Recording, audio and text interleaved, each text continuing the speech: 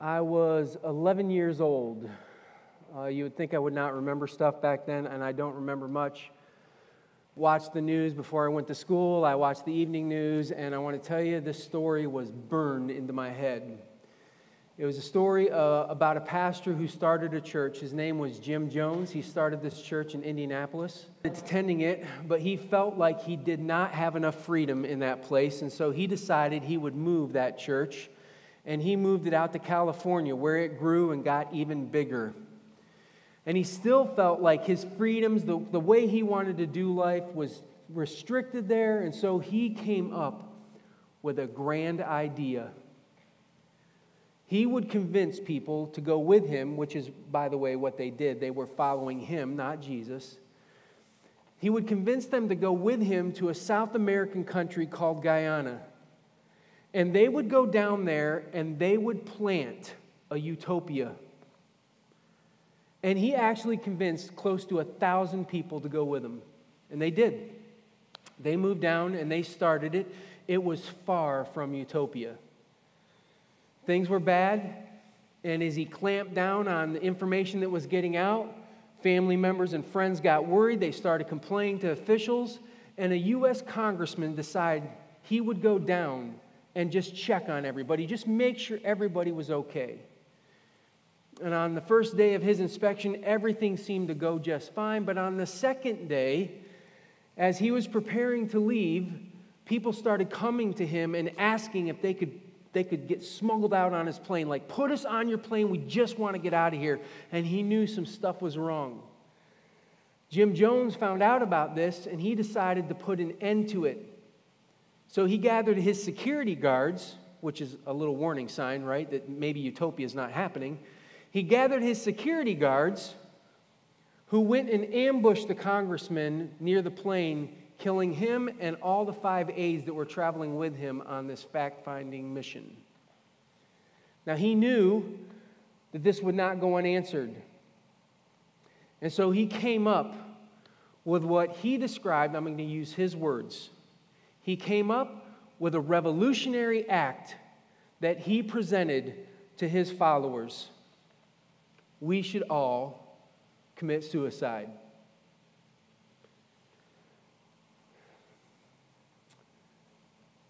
There were some survivors who escaped into the jungle. That's why we know some of the details that I can share with you right now. Not everybody willingly took the Kool-Aid laced concoction. Some of them were shot with guns. Guns were held on them while they were forced to drink. But I want to tell you, the vast majority of them took that concoction. And when the Guyanan military showed up the next day looking for a missing U.S. congressman, this is what they found. This is the image that I remember from being a kid. There was them and so many more like them. 909 people dead. The vast majority of them by their own hands. I don't want to leave it up too long. Let's take it off. As disturbing as that is, it gets worse. Because a third of that 900 were children. And what the survivors told us was that the parents helped give their kids the concoction. In some cases, they had infants that they held, and they got an eyedropper and put an eyedropper of poison down their babies' throats. Others, they handed little glasses of poison-laced Kool-Aid to their kids and had them drink them. And I got to tell you, cannot comprehend that. Can't wrap my mind around it. Like, I know there are things that are outside of my control with my kids that are going to bring harm to their life sometimes. They're going to make bad decisions. They're going to bleed sometimes. They're going to get emotionally hurt. They're going to break bones. There's going to be stuff that happens, and that's life. But one of the things that I could control is not handing them a poison-filled drink. I can't comprehend how these parents thought this was the right thing to do, and they did it. Now, here's the problem for me. At times, I have felt that level of discomfort, like I can't comprehend it, wrap my mind around it, about a section of Scripture too. We're in Genesis. We've been in a series called Abram to Abraham. And his name's been changed. He's Abraham. And in Genesis chapter 22, something happens that's just hard to wrap your mind around. I'll just read it to you. God comes to Abraham and says this: take your son, your only son, this is valuable to you, whom you love. I know you deeply care for him, Isaac. Let there be no confusion. That's who I want. And go to the region of Moriah. Sacrifice him there as a burnt offering on a mountain I will show you. God comes to Abraham and says, I want you to kill your son, and then I want you to burn him. And you know what? Verse 3 says, he sets out the next day to get it done. Like there's no argument, there's no conversation, there's no, hey, can you fill in the blanks? There's just some action. And maybe when you read this section of Scripture right now, there's not that much discomfort for you because you know the end. You know that when they get there, they're going to find a ram caught in some thorns. They're going to pull it out. That's going to become the sacrifice. Isaac's going to be okay, and it's no big deal. You know that, and so we read this story a little bit differently. Abraham didn't know that. You want to know what Abraham knew? Abraham knew that in the ancient world, child sacrifice was common. And I've told you up to this point, God has come to Abraham trying to introduce himself to the world and to him. I'm different. And we've been showing you as we've gone through Genesis, like these differences that God had that was different than the other ancient gods. And all of a sudden, he's doing something that seems to line up with the way other gods acted. Actions that the other gods would have done. And it raises questions. Why are you making this request, God? Why is this in Abraham's story? And I got to tell you, I've read a bunch. There's a group of followers of Jesus out there who say all of those kind of questions are ridiculous. Stop asking them. Why? Because God can do whatever he wants. And we know he's a righteous God, so whatever he's going to do is just right.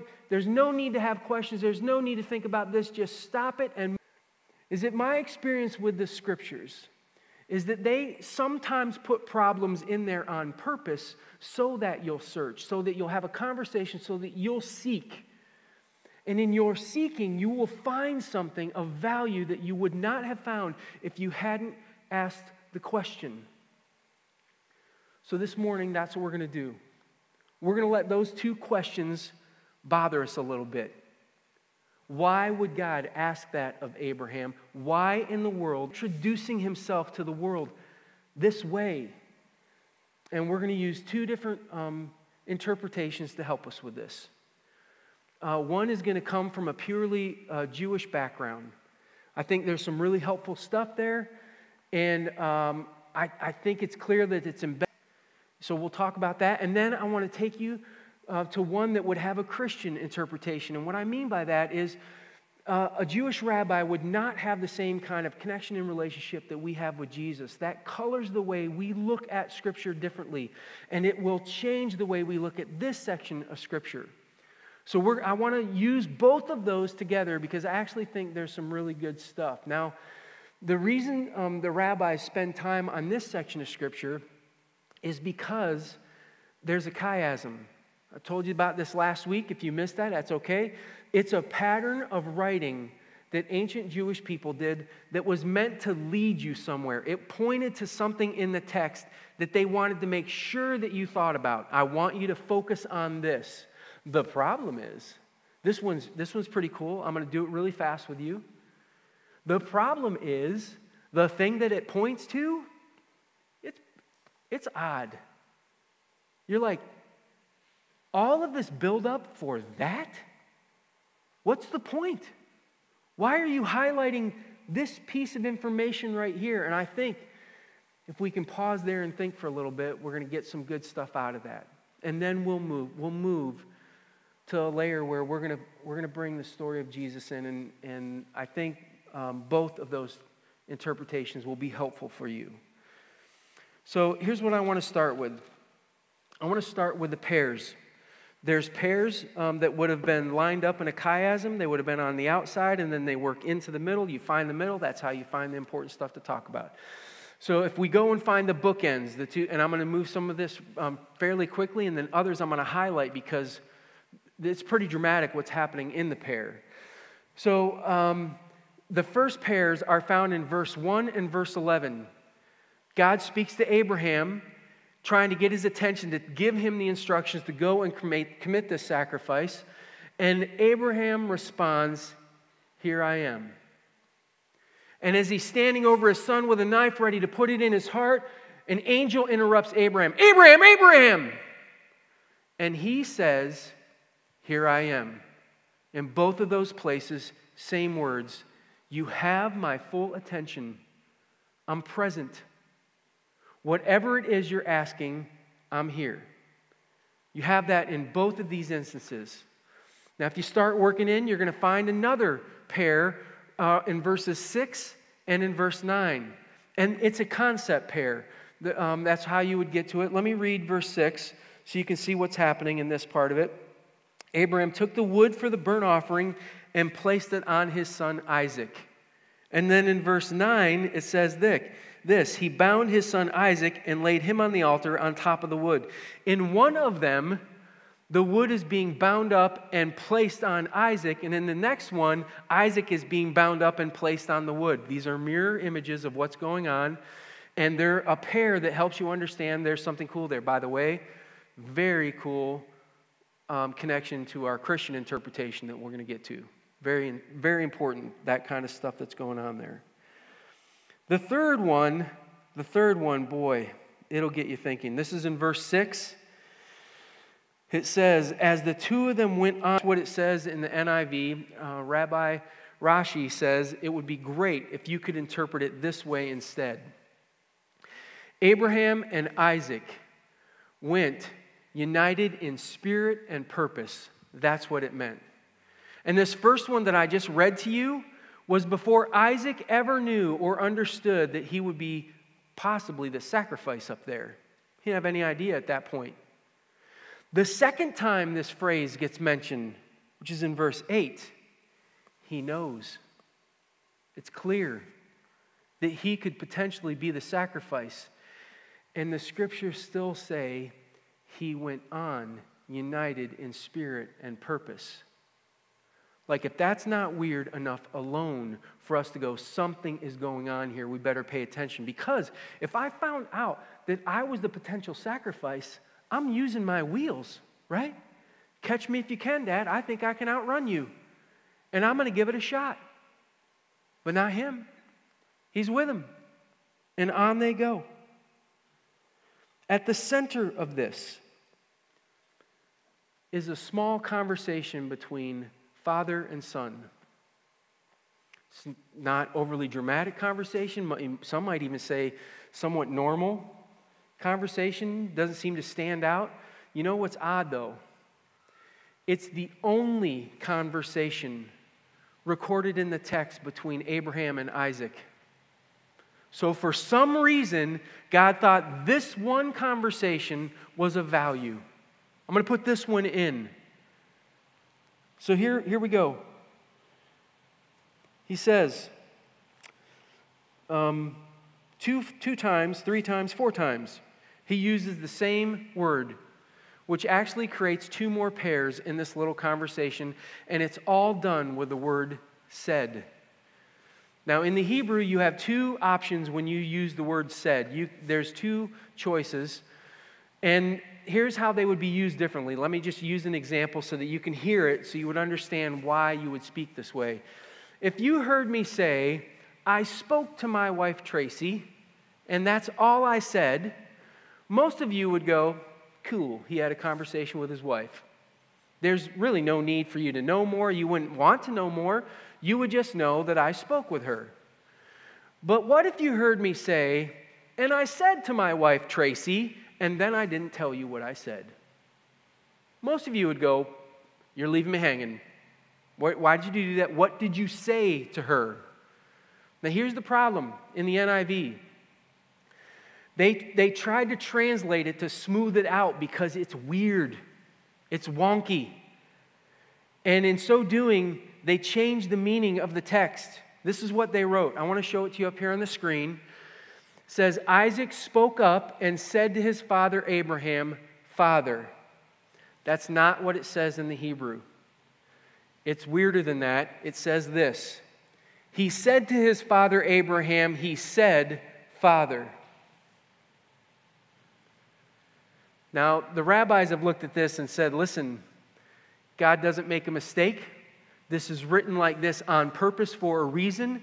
We have to figure out why something will be written so wonky. And it took centuries. Centuries of debate, conversation. We're kind of on the receiving end of all of that exploration. I love that. Here's what they have concluded over time as they've wrestled with this. They said what it looks like is happening here is that Isaac and Abraham were in a conversation as they walked along. And all of a sudden it dawns on Isaac that something is wrong, and he jumps immediately to a second conversation where he questions, Father? Question mark. And Abraham responds to him, and then he says this in verse 7. The fire and wood are here, but where's the lamb for the burnt offering? He's walking along, and he realizes all of a sudden, oh my, I could be it.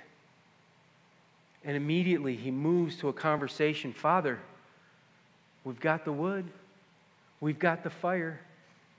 Where's the lamb?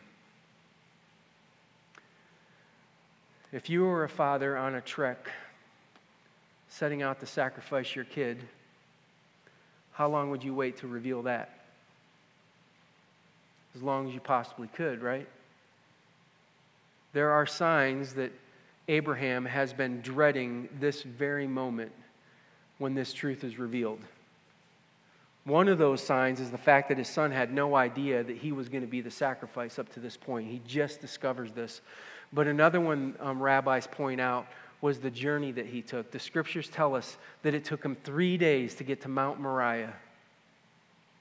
But they know where Abraham was, and they know that that's a half-a-day journey to get to Mount Moriah. He's been walking around the long road for a while, maybe talking to Isaac, maybe in the quiet, where he's getting some sort of reassurance from God that this is going to be okay. And he's working it here.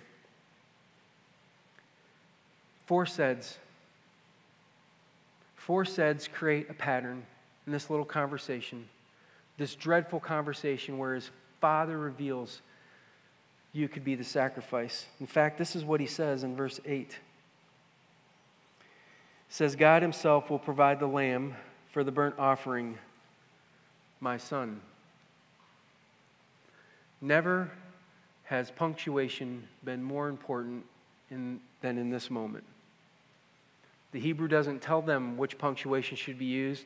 The rabbis cannot determine which punctuation should be used. They only know it's one of two choices, and they're very different. The one is the one you see on the screen right now. The second one would be the use of a semicolon. Let's go ahead and put that one up. You are the offering, my son. I don't know what happened. I suspect it had to be the first one because right after that in the text, the scripture says they went on united in spirit and purpose. Why? If you understand that that could be your role in life, is to be the sacrifice, why are you willingly stepping into this picture? The whole thing is disturbing. Now, in the middle of this conversation, again, we have 4 saids. There's 3 words that fall dead center of those pairs. So you have said.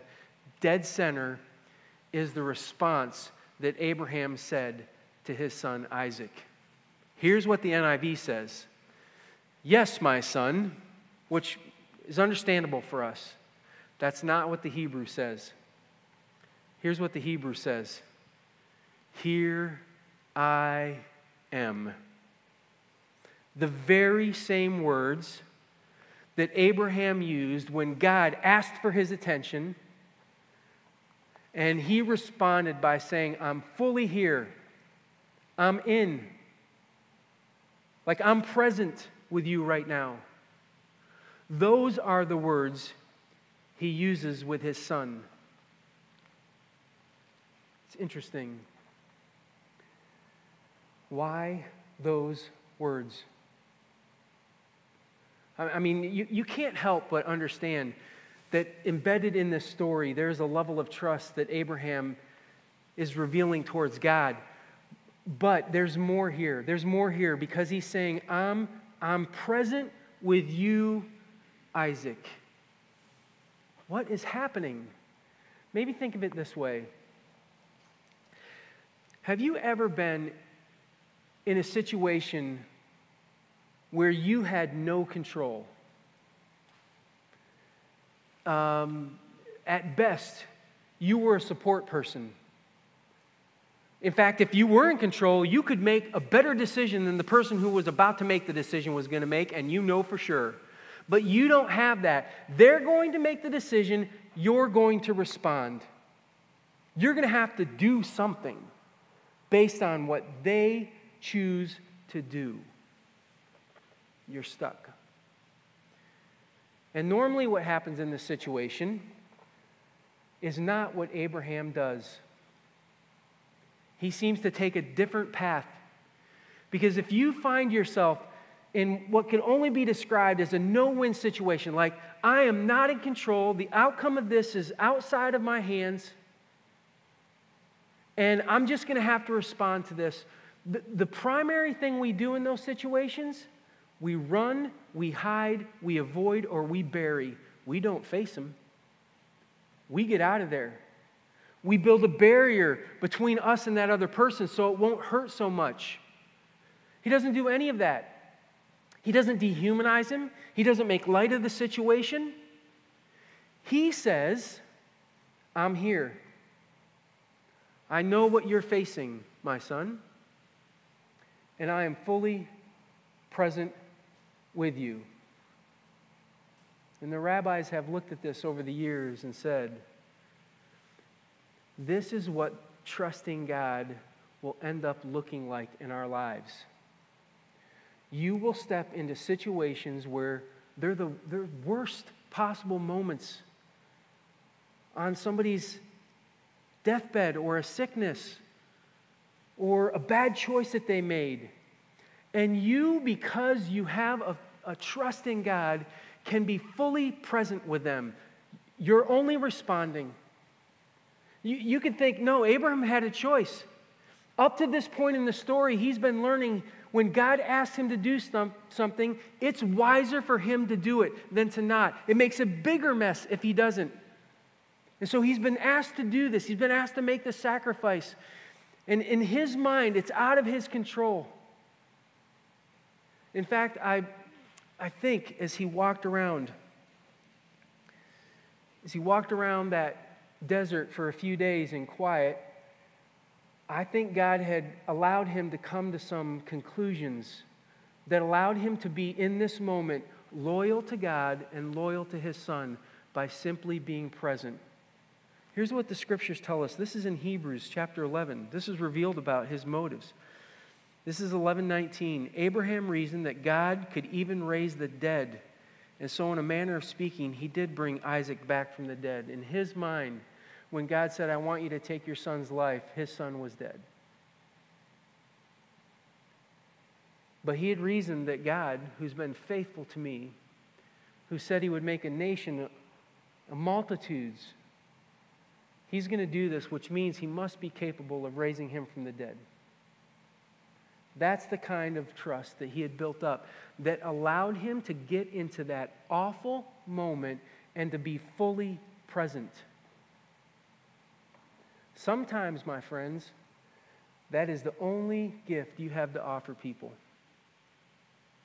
Because it's their choice, and they're going to make it, and you're going to live in the aftermath of that, and it's going to be a mess, and it's going to be difficult, and it doesn't matter, because you could be fully present with them if you wanted.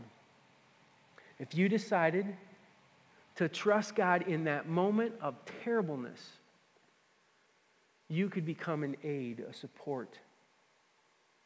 In fact, did you see what happened? Abraham talked to his son in such a way about his trust in God that they went on together, united in spirit. Listen, after this is all over, there's no indication that the relationship is broken up. Like they still went on after this together. Even after his dad stood over him with a knife, preparing to plunge it into his heart. I don't know about you, but I'm probably not inviting my dad over for Christmas meals after something like that happened, right? There's got to be some boundaries in place. I can't trust you to walk into my bedroom at night and might hack me to pieces or something. But they didn't have any of that because in his darkest moment, Abraham was present, and he was present with his trust that he had developed in God, and he communicated that to his son, and it changed how that story was written. Now, I think that's beautiful. And I think that's stuff that we could use because in our lives, we find ourselves in terrible moments that we would rather avoid, run from, or hide from. And instead, God gives you the courage to stand and be present. So there's that. I love it. I think it's beautiful. But I want to talk to you about a second interpretation that you could use too. Because if you pay attention in this story, there are some uncannily similar things going on in a second story in the Scriptures. In fact, I'm going to give you a short list. This is not all of them. This is not all of the things that they have in common. But I'm going to read this, and I want to see if you can figure out what story this has in common. In both stories, the father leads his son to be sacrificed. Each son is the one and only son of the father. The son is the descendant of Abraham. The son has been born with divine intervention. The sacrifices take place on the same mountain. The son carried the wood to the place of sacrifice. The son asked questions of the father. The son was submissive to the will of the father. The father was willing to sacrifice his son if necessary. The father loved the son. The son was laid upon the wood. The son was bound to the wood. The son went willingly with his father. The Lord himself provided the sacrifice. Blood was shed. The sacrifice was a substitute. The ram was caught in the thorns, a crown of thorns. The father believed in resurrection. Is it possible that early in the story, that God wanted to introduce this idea that he would create a sacrifice for you and I, and that what he was trying to introduce by asking Abraham to go and do this horrific thing was a picture of what he would do for us?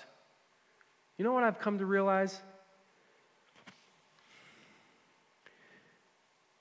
My gut reaction of the horror of this section of Scripture is based on God asking Abraham to do something unthinkable that I don't think I could do, but I don't have that level of horror for God giving up his own son.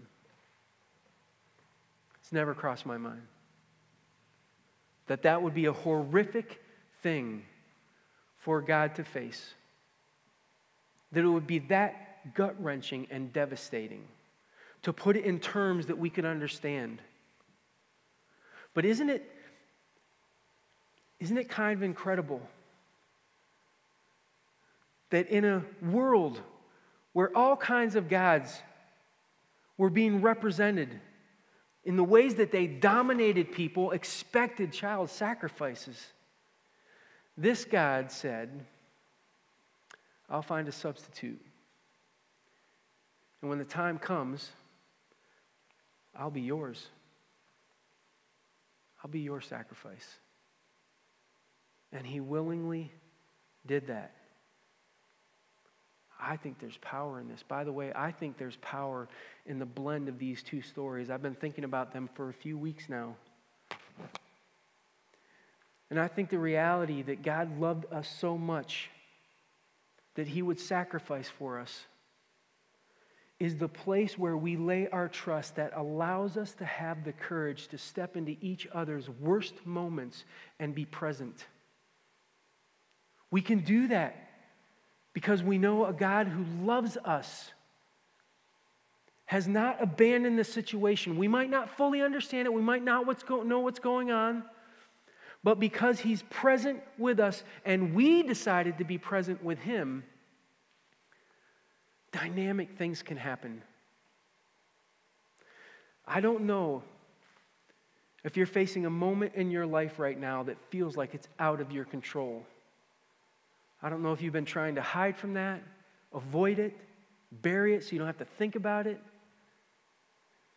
But can I offer you this idea that if God allowed that situation to come across your path, do you know he loved you so much that if you would be present with him, the two of you could move forward, united in purpose. You could do it. You could step into that moment. So here's what I'd like to do.